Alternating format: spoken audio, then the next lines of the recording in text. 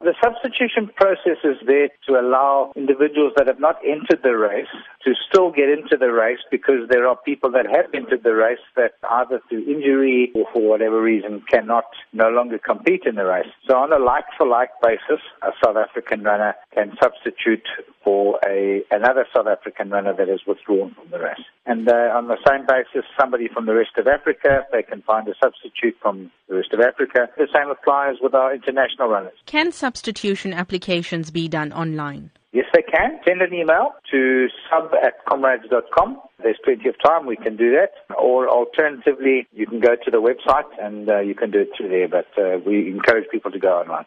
Thereafter, will there be extensions to this deadline? There's no extensions to the deadline. We do not encourage postal applications. They won't be accepted. So far, how many substitution applications have been processed? Yeah, interesting. In the last 3 weeks, 636 people have successfully used the substitution process. That's very encouraging, and we're expecting quite a lot more in the last 3 or 4 days. What are your expectations for this year's Comrades Marathon? It's going to be one of the best yet. It finishes at Cotswold Racecourse, home of the Golden Horse Casino, for the first time in many years.